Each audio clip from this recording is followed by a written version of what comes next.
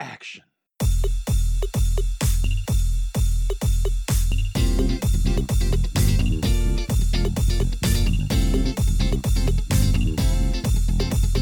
Hey there, movie kings and queens. Welcome to episode 261 of the Real Game Movie Show. I'm your host, Mike Lovins, and with me as always, my killer co-host, Ryan Provost. Howdy, Mike. Hey, Ryan, how are you? I'm great. How are you doing? I'm good. You look different this week. Did you change your hair? Yes. Yeah. Sure. New wig. New wig. New wig, new me. Perfect.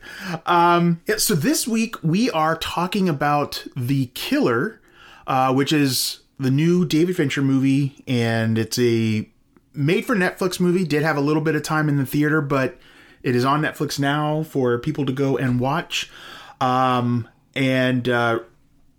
Quickly, the synopsis.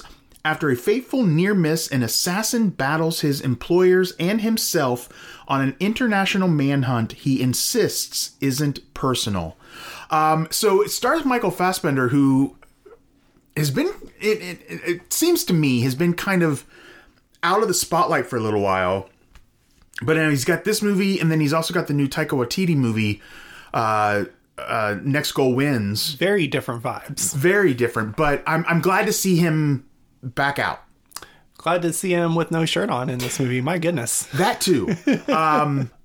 Yeah. So he's a very fit man. But then I look at like some of the things he does in this movie, and I think about the kind of lifestyle he must live, and it's, you know, if that's the lifestyle you have to live to have that kind of body, then I'm not interested. I'm good. Well, there's even points in the movie, and the majority of this movie is voiceover. His character speaks very little. Yeah, majority of his voiceover, and there's even points where he talks about going to McDonald's for a quick 10 grams of protein, but you know, it's like, I don't think he's getting fries. He even took the bread off of his sandwich. Getting into little details here, but I mean, it's just like, you can tell this character is very disciplined. Thank you. That's in a way that I lack. Yes, fully. Same. Yeah. But you know, so the last film that David Fincher did was Mank. I can't remember if we specifically talked about that one or not. I forget. I'm sure we did in the sense of like Oscars. Yeah. And it was that weird, it was 2020. We were all in a weird space then. Yeah.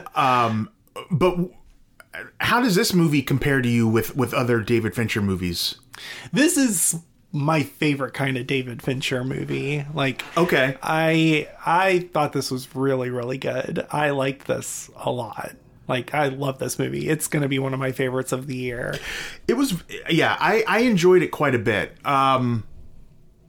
There's the way that this movie does, like I mentioned, like the voiceover, his character doesn't speak a lot. And I think that really works too with the kind of person that this is.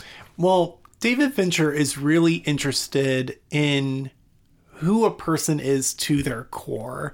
And if you think about his movies do use a lot of a person's inner voice explaining their motivations.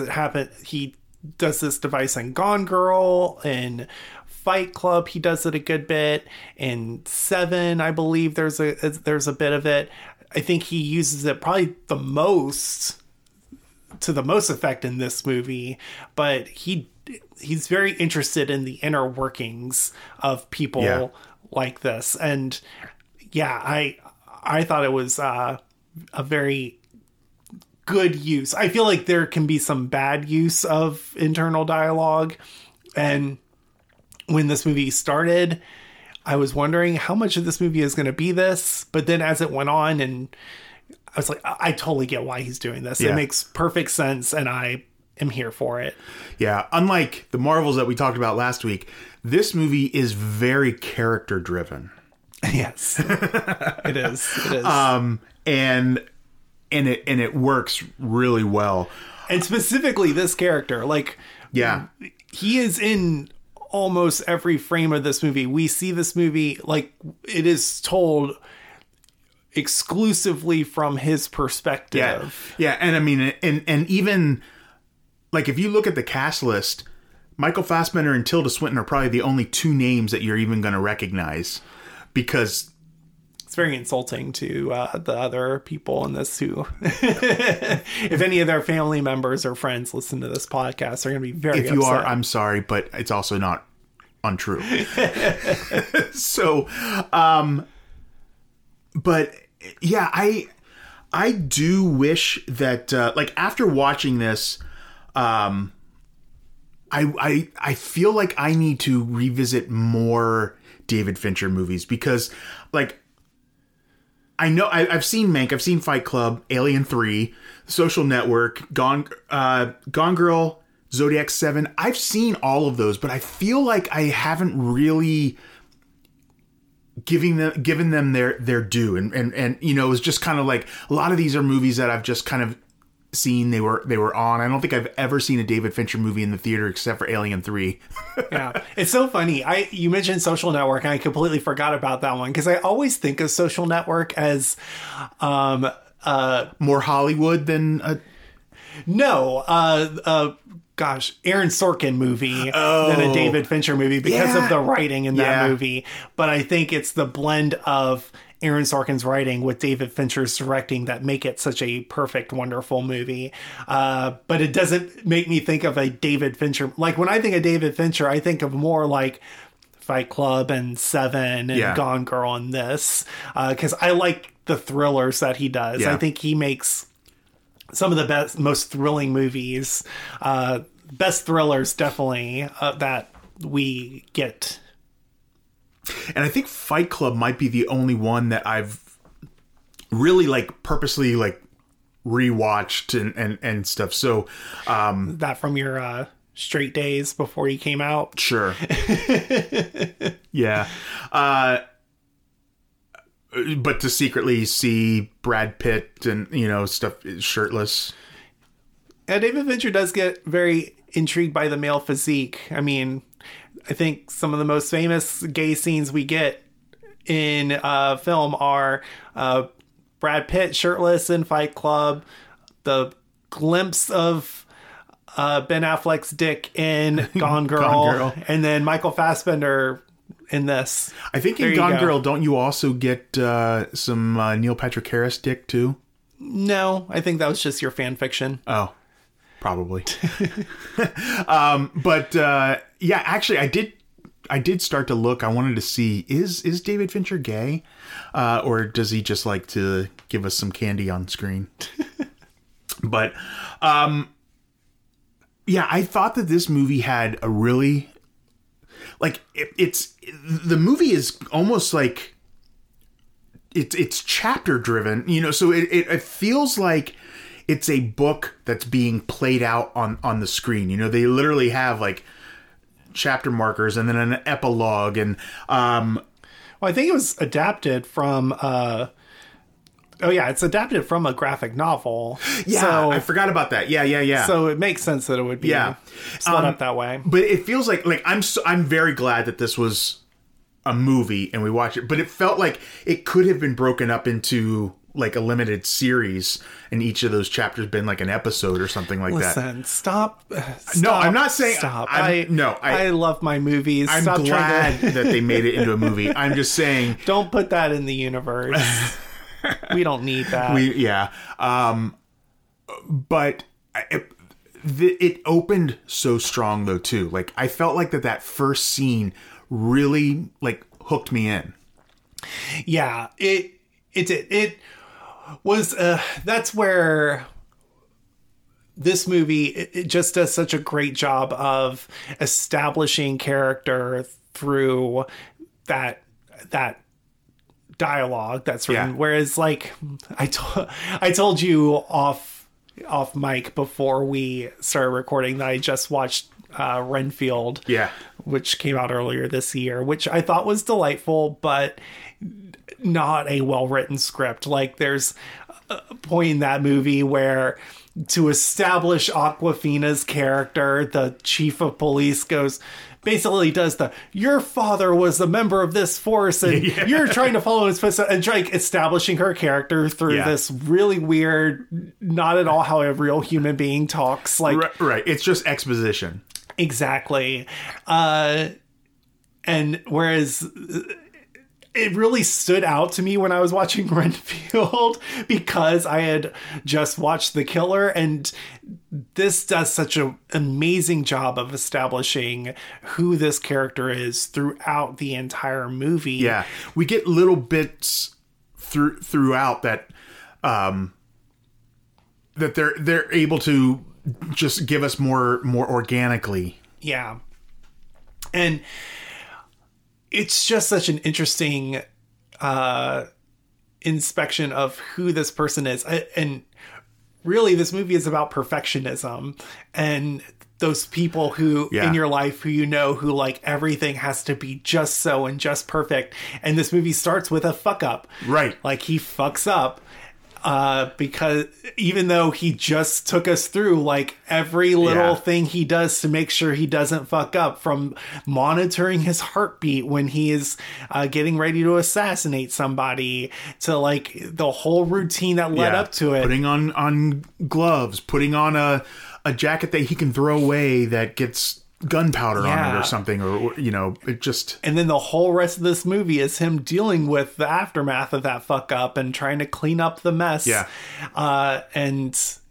just as someone who in some ways can be that kind of type A person, but in other ways I'm not, I really appreciated this movie for that that kind of character study that it is. It just really resonated, and I thought was truly just so well done and very amazing. Yeah, 100%. Like I said, it's just what we learn about him throughout. We don't have to get some kind of exposition dump or whatever. It's just it's all organic, and we learn more about his perfectionism through his mistake. Yeah. Well, and he keeps like throughout the movie, there's the mantra he has about like, don't have empathy. Yeah. Stick to the plan. They don't keep repeating improvise. That. Yeah. He repeats it verbatim throughout the movie. But what's driving him is trying to get retribution and revenge for them coming after his girlfriend, which is all emotional, which is all about like, that's all improvisation. It's all like going off script because he's mad about this act that happened after he fucked up, and he's probably feeling a good amount of guilt that his fuck up led to his girlfriend getting almost killed. So he's trying to like get retribution for that. So just amazing stuff there. What's funny about the thing with the girlfriend is I kind of forgot throughout the movie that she had survived. So like most of the movie, I was watching it like he was trying to get revenge or like avenge her death. And I forgot until the end. Oh no, she actually survived. I don't know if that's spoiler, but yeah. It's not a spoiler. It's at the very beginning of the movie that we find out she survived. No. Well, that's true. That's true. Yeah. But anyway, yeah. So what I thought was, one of the things I found out about this movie was that David Fincher had been kind of working on the ideas of this movie for over a decade. So I'm not sure when the graphic novel came out, but he'd been working on the idea of this movie for over a decade. And I like that he's another one of those directors where like he worked on this movie with his co-writer on Seven. The cinematographer was the guy that he used on Mank. And then we had Trent Reznor and Atticus Ross back again doing the music. I love when directors have that kind of like core group that they like to continue to work with.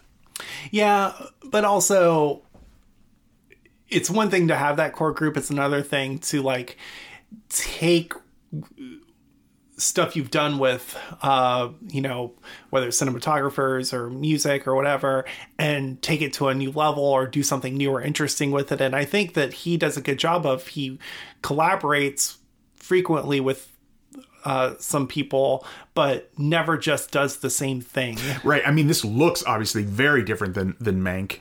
Mank was black and white. This was in color. But there are some beautiful shots. Like some of the stuff, like when he's like looking across from one building to the other, and just some of the outdoor settings and stuff. There are some beautiful shots. Well, David Fincher is also the kind of director who everything you see on screen is there for a reason. Yeah.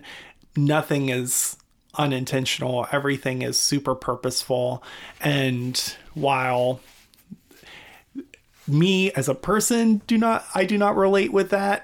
I'm a much more fly by the seat of my pants in a lot of ways than that. I do appreciate what it leads to us getting on screen. Like, it's clearly, this movie was, I feel like David Fincher is the perfectionist that Michael Fassbender's character is in this movie too. And maybe this plays on some of his anxieties around, like, what happens if I fuck one thing up, or am I gonna, do I have to chase perfection all the time? That I think maybe a little bit autobiographical in some respects. It might not result in the wrong person getting killed, but it might result in the movie not being as good. There you go. Totally on par with each other, right? Absolutely. Yeah. This movie makes me, I love this movie. I thought it was really great. And it reminds me of another movie that is one of my favorites of all time, which is Kill Bill. Because it's also about an assassin who gets retribution after something goes wrong. So which assassin do you think is the best between Beatrix Kiddo and Michael Fassbender's killer here? Which is more your speed? Probably Michael Fassbender's. Like, I liked Kill Bill, but there's so much that goes on in that. I appreciate more of the calculated stuff that goes on here. Yeah. And that is something that really hit me as I was watching this movie too, is I appreciate the level of detail that David Fincher thinks about. Whereas a movie like Kill Bill, or like the John Wick movies, which are also a lot of fun about assassins, like, they don't care at all about the details. They just care about Kill Bill cares about some details, but John Wick does not. Like, John Wick's about just the choreography, just the dance of like doing this stuff. I think John Wick 4 from earlier this year and this movie would be really interesting movies to watch back to back, because this movie takes painstaking steps to think through every single motion that it takes to just kill one person. Yeah. Whereas John Wick is just like leaving bodies strewn about in public, no care in the world about if cameras see him or if anything happens. And if you as an audience member ask any questions about, but how does this not? Well, because there's that larger world of assassins that, that can all just be wiped away. David Fincher wants to challenge himself to think through every detail of how does this character not get caught. And like, even in that voiceover, he says something about, in this day and age, you're going to be seen. The trick is making sure you're not noticeable. Yeah, that all is super interesting to me. And so while I love both movies, I love a Kill Bill, I love a John Wick, I love this. This is something I haven't really seen as much.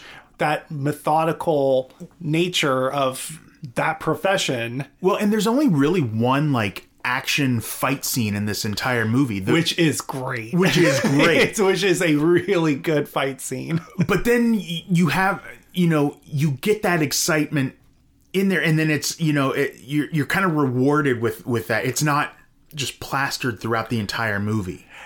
And this movie gives me a little bit of everything I like from this type of movie. Yeah. It gives me a great fight scene, like probably it rivals anything that we saw in John Wick. I heard somebody say that it's the exact definition of fight to the death. Yeah.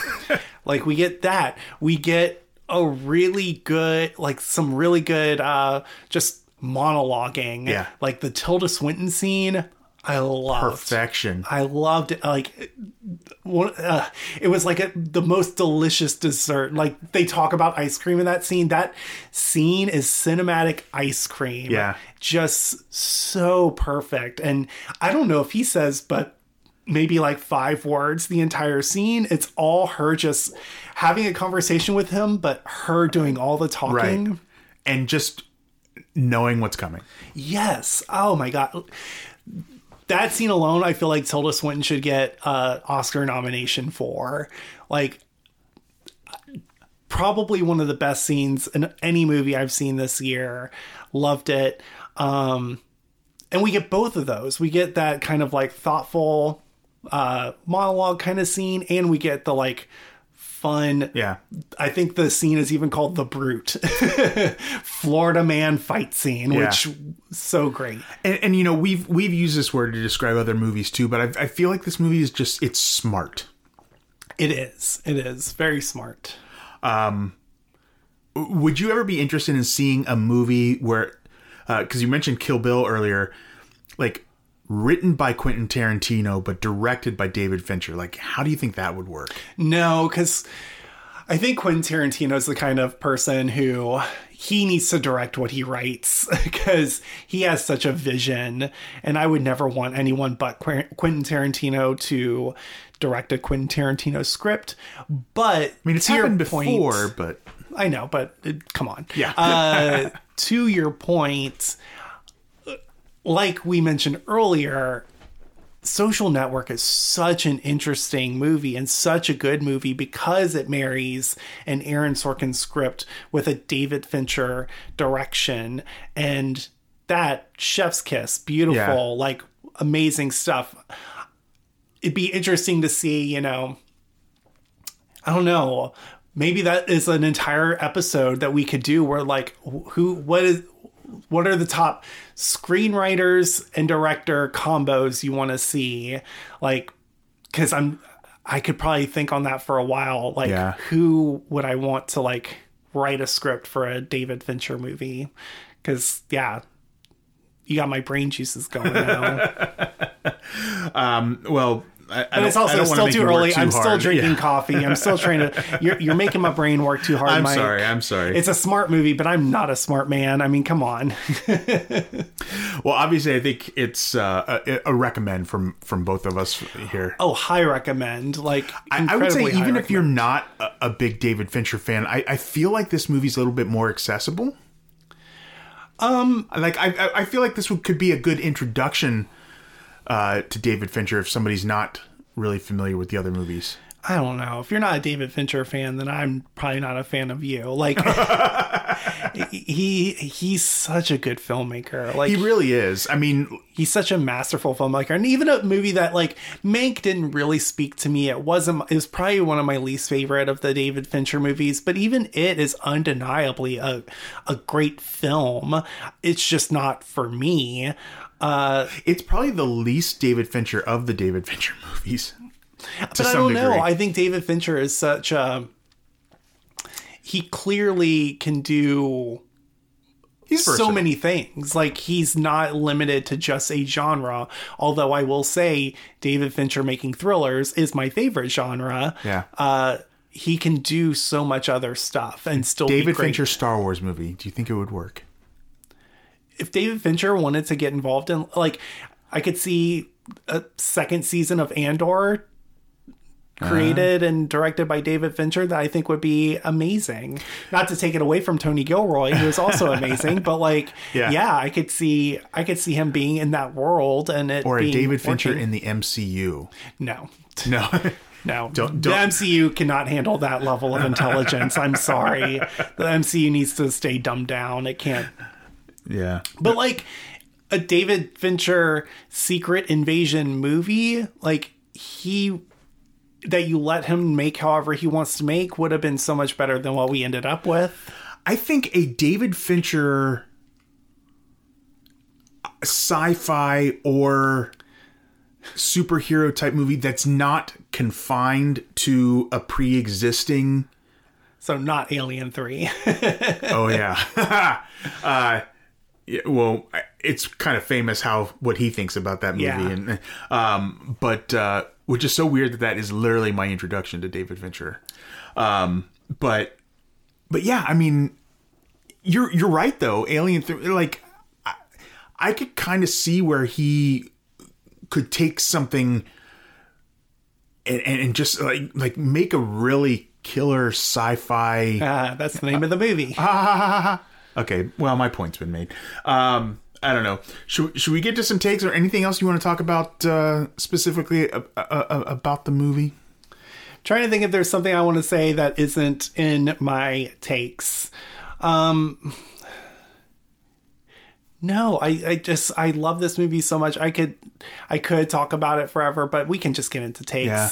Well, real quick, did you think at the end he was going to end up dying? Or did you think that, or the way that it ended? Here's what I do think, and I'm glad you bring up the ending. It's spoilers, I guess. Yeah, spoiler alert for the killer. So the final person he confronts, he recognizes is basically untouchable. Like, killing him would be someone you can't kill without facing the consequences of. So it's shown throughout the movie explicitly that if you come across him, you're gonna die. Yeah. But this billionaire, powerful person, he just lets him off with a warning. And I thought it spoke volumes to the realities of our world and was a very interesting, wild way to end this movie. Yeah. I thought that was such a choice and a really brilliant stroke to leave that character alive. I think it speaks a lot to just some ugly truths of our world that David Fincher is very interested in. He is very interested in exploring the ugly truths of our world. And I thought that was I'm going to use the word killer point to end on, because I just thought that was wow. That scene blew me away too. Yeah. I was like, oh, he's actually walking out. Yeah. But did put enough fear in him where I do believe that, I don't know though, what's your interpretation? What do you think happens after the movie? Because I feel like it shows him, we end the movie with him and his girlfriend just chilling. Where are they? I forget. It said, doesn't matter. Yeah. Somewhere remote and beautiful. Do you think anyone comes after him, or do you think he just is able to be off the grid? I think that's it. I think the guy that he didn't kill changes his underwear and is thankful to be alive. And I think he meant what he said, that I don't have any actual beef with you. And I think he let it go. Yeah. I don't know. I think someone else might be coming after him at some point, but he's always ready. Oh, and that's then in the sequel, Killers. No sequels, please, God, no. This is a perfect movie. It doesn't need a sequel. Yeah. The scene where he gets the hotel room and he puts the glass, orders the room service, and puts the glass on the door and the tray on the floor, so that if anyone tries to get in, he would those little touches are just, again, cinematic art. So just such attention to detail that, other movies, fun movies that I love that are assassin kind of movies, they don't think through those little touches that David Fincher does, and it's just so cool. I just loved it. I thought it was a great, even little things like that just make me so happy. Well, it's funny because John Wick, we definitely see him in a hotel, but you never see him the meticulous setting up his room or even sleeping, so there's just, we're so much more in tune with this character. Yeah. It's It's just so great. Okay, I'm done gushing. Let's get into takes. Mike, what's your gayest take? You kind of started to allude to it earlier, but really just Michael Fassbender just continues to get sexier as he goes. Yeah, he hasn't made a lot of movies in the past few years, and I'm wondering if he just spent that whole time doing like yoga and just, getting into, I mean, he's always been in great shape, but my goodness. He's beautiful. Yeah, truly. What's your gayest take? We've been talking about appreciating David Fincher, and we think about movies like Seven and Gone Girl and this, but it shocked me to learn, and I am a little embarrassed. I just realized this pretty recently, but David Fincher is also a director of many music videos. Yeah. David Fincher directed Vogue, yes. the music video for Vogue, and Express Yourself. Yeah. And some Paula Abdul music. Like, he's directed gay for iconography. Yeah. Madonna, George Michael. He's directed. That's kind of how he got his start. Yeah. So to think that the director of Vogue, the music video Vogue, gay iconography of itself, also directed like Fight Club, is just so beautiful to me. It's just wonderful. And that I just recently, again, ashamed of myself. I'm glad you brought that up, because I meant to mention that. But it's just great. So that's it for me. Yeah. What's your shadiest take, Mike? My shadiest take is that I'm usually the guy that's like, this movie deserved to be in the theater, deserved a bigger theatrical run. I felt guilty that even though I really liked this movie, I was so happy to watch it at home. Fair. I was in an altered state while watching some of this movie too, so it was kind of like, I wasn't going to bring up your altered state earlier when you mentioned that you forgot that the girlfriend was alive, but I definitely did think it, and I was going to bring it up after this off mic, but you said it, so now I'm going to say that is exactly why you forgot she was alive. You and your little altered state over there. Yeah. So it served me well to watch this in my recliner. Yeah, sure. Sure it did. What's your shadiest take? That you watched this movie not sober.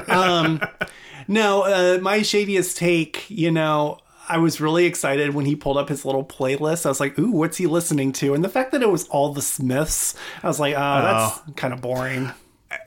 There was one song, though, that he played. It was actually, I think, the first of the Smiths songs, which went on to be the theme song to Charmed. And I love that song, so I was kind of glad to hear that. But then the fact that the rest was the Smiths did kind of... It's like... Okay, like that, an interesting choice. But yeah, I'm sure David Fincher has a really deep, amazing meaning behind it, but I was like underwhelmed. Probably. Although I could see Michael Fassbender being a Smiths fan. Maybe that's it. Oh, who knows? Yeah. Who's Slade? I mean, it has to be Michael Fassbender. It does, but you could also make a case for Tilda Swinton. Sure. She's so good, but yeah, it's Michael Fassbender. I mean, he's like we said earlier, in probably 99.9% of the frames of this movie, he's in. If he doesn't sell it, this movie doesn't work. Correct. Yeah. I mean, this is such an actor-driven movie, like a singular actor-driven movie. Yeah, he's in basically almost every frame of the movie. Like, his performance is just incredible. And the fact that Tilda Swinton comes in and holds even a candle to him for a scene is just amazing. They're like, yeah, so great. You know what's kind of funny? I just realized that, okay, so David Fincher directed what a lot of people think is probably one of the worst Alien movies, but Michael Fassbender was like in the Alien prequel movies and was probably the best part of those. That is something. So who's your no, ma'am? Oh, I will just say, I put none. That is the coward's way out, which I almost took as well, but I went with Carrie O'Malley, who plays Dolores, the secretary of Okay. the lawyer. Oh, okay. She was, and again, this is so nitpicky. She was great. She was wonderful. So I don't even know why. I didn't want to take the coward's way out. I was like, well, if everyone in this movie, I feel like she's the most maybe hamming it up a little too much. That's fair. Could dial it back a little, but even that is like, I don't feel any genuine sense of that. Like, she's great in this movie. There's no bad parts. There's no bad performances. I'm being the most nitpicky. So if Carrie O'Malley happens to hear this, like, I don't actually mean it. Like, don't listen to my stupid opinion. I'm just trying not to be that person who's like, there's no ma'am, you know, even though there's not. There really isn't. Yeah. Yeah. I'm just being honest. Yeah. You're just being playing the the game. Yeah. Drag performer. I said have a drag king play the Tilda Swinton role. See, okay, I would even go further than that. Like Tilda Swinton, gosh, I'm blanking. Who's our person who every time should be a drag queen played? Kathy Bates. Kathy Bates. Thank you. Wow. That's how bad I need you more are coffee. having a mic morning. I know. I forgot Kathy Bates' name. The legendary, amazing Kathy Bates. Every role Kathy Bates plays should be played by a drag queen. Every role that Tilda Swinton plays should be played by a non-binary drag performer, because Tilda Swinton is the most She's so androgynous human that's ever existed. Like, you could get a non-binary drag performer to play every Tilda Swinton role and it would make so much sense. Yeah. Yeah. I mean, just like this role, just in particular, I'm like, the short hair, the suit, like, it's kind of a masculine role, but she's playing it in feminine. Like, well, you got to imagine, I mean, the world of assassins is probably a very male-dominated profession. Yeah. Regardless of what movies would have us believe. And, I mean, she has to thrive in this male-dominated world, which is why she's getting flights of whiskey, you know? Like, I would, you know, that's what you do. Yeah. And I was actually really impressed with that too. The flight of whiskey instead of a martini No, that was beautiful. That was awesome. Loved that. Yeah.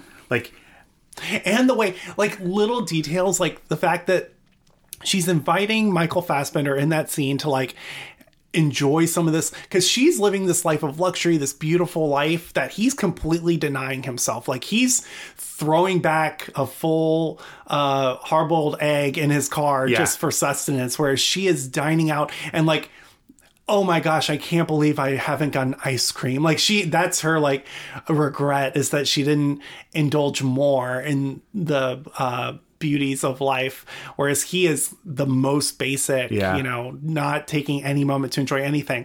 But in that scene, she offers him some stuff and he denies it, and she's like, to show him she's not poisoning anything for him, there's, in the flights of whiskey, the first one she drinks is the one closest to him. Yeah.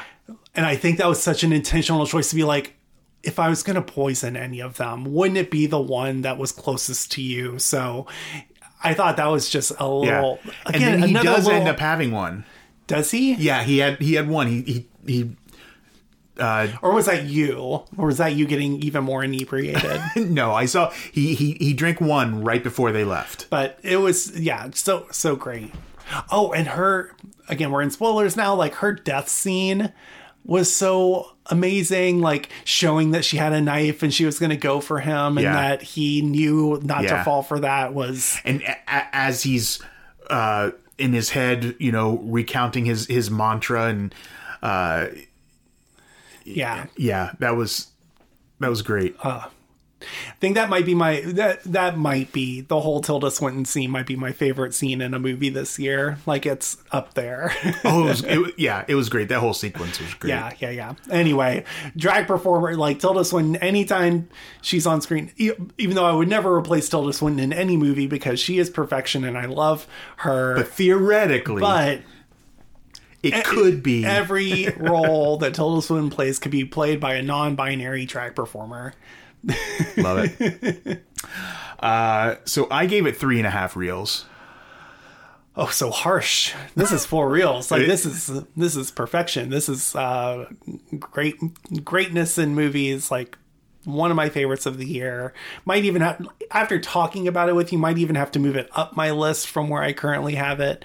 Because yeah, I love this movie. Maybe if I rewatch it in a right state of mind, clear-headed. But listen, the fact that I was able to come out with as much to talk about and give it a 3.5 reels, despite my condition at the time of watching it, valid. That says something about the movie. Says something about you too, my friend. All right. Well, if you haven't already, become a real friend and follow us on Twitter at RealGay and at Real Gay Movie Show on Instagram and Facebook. Got something to say? Slide into our DMs. Also, wherever you listen, please subscribe and never miss an episode. So that's it for this week. Have a real gay day.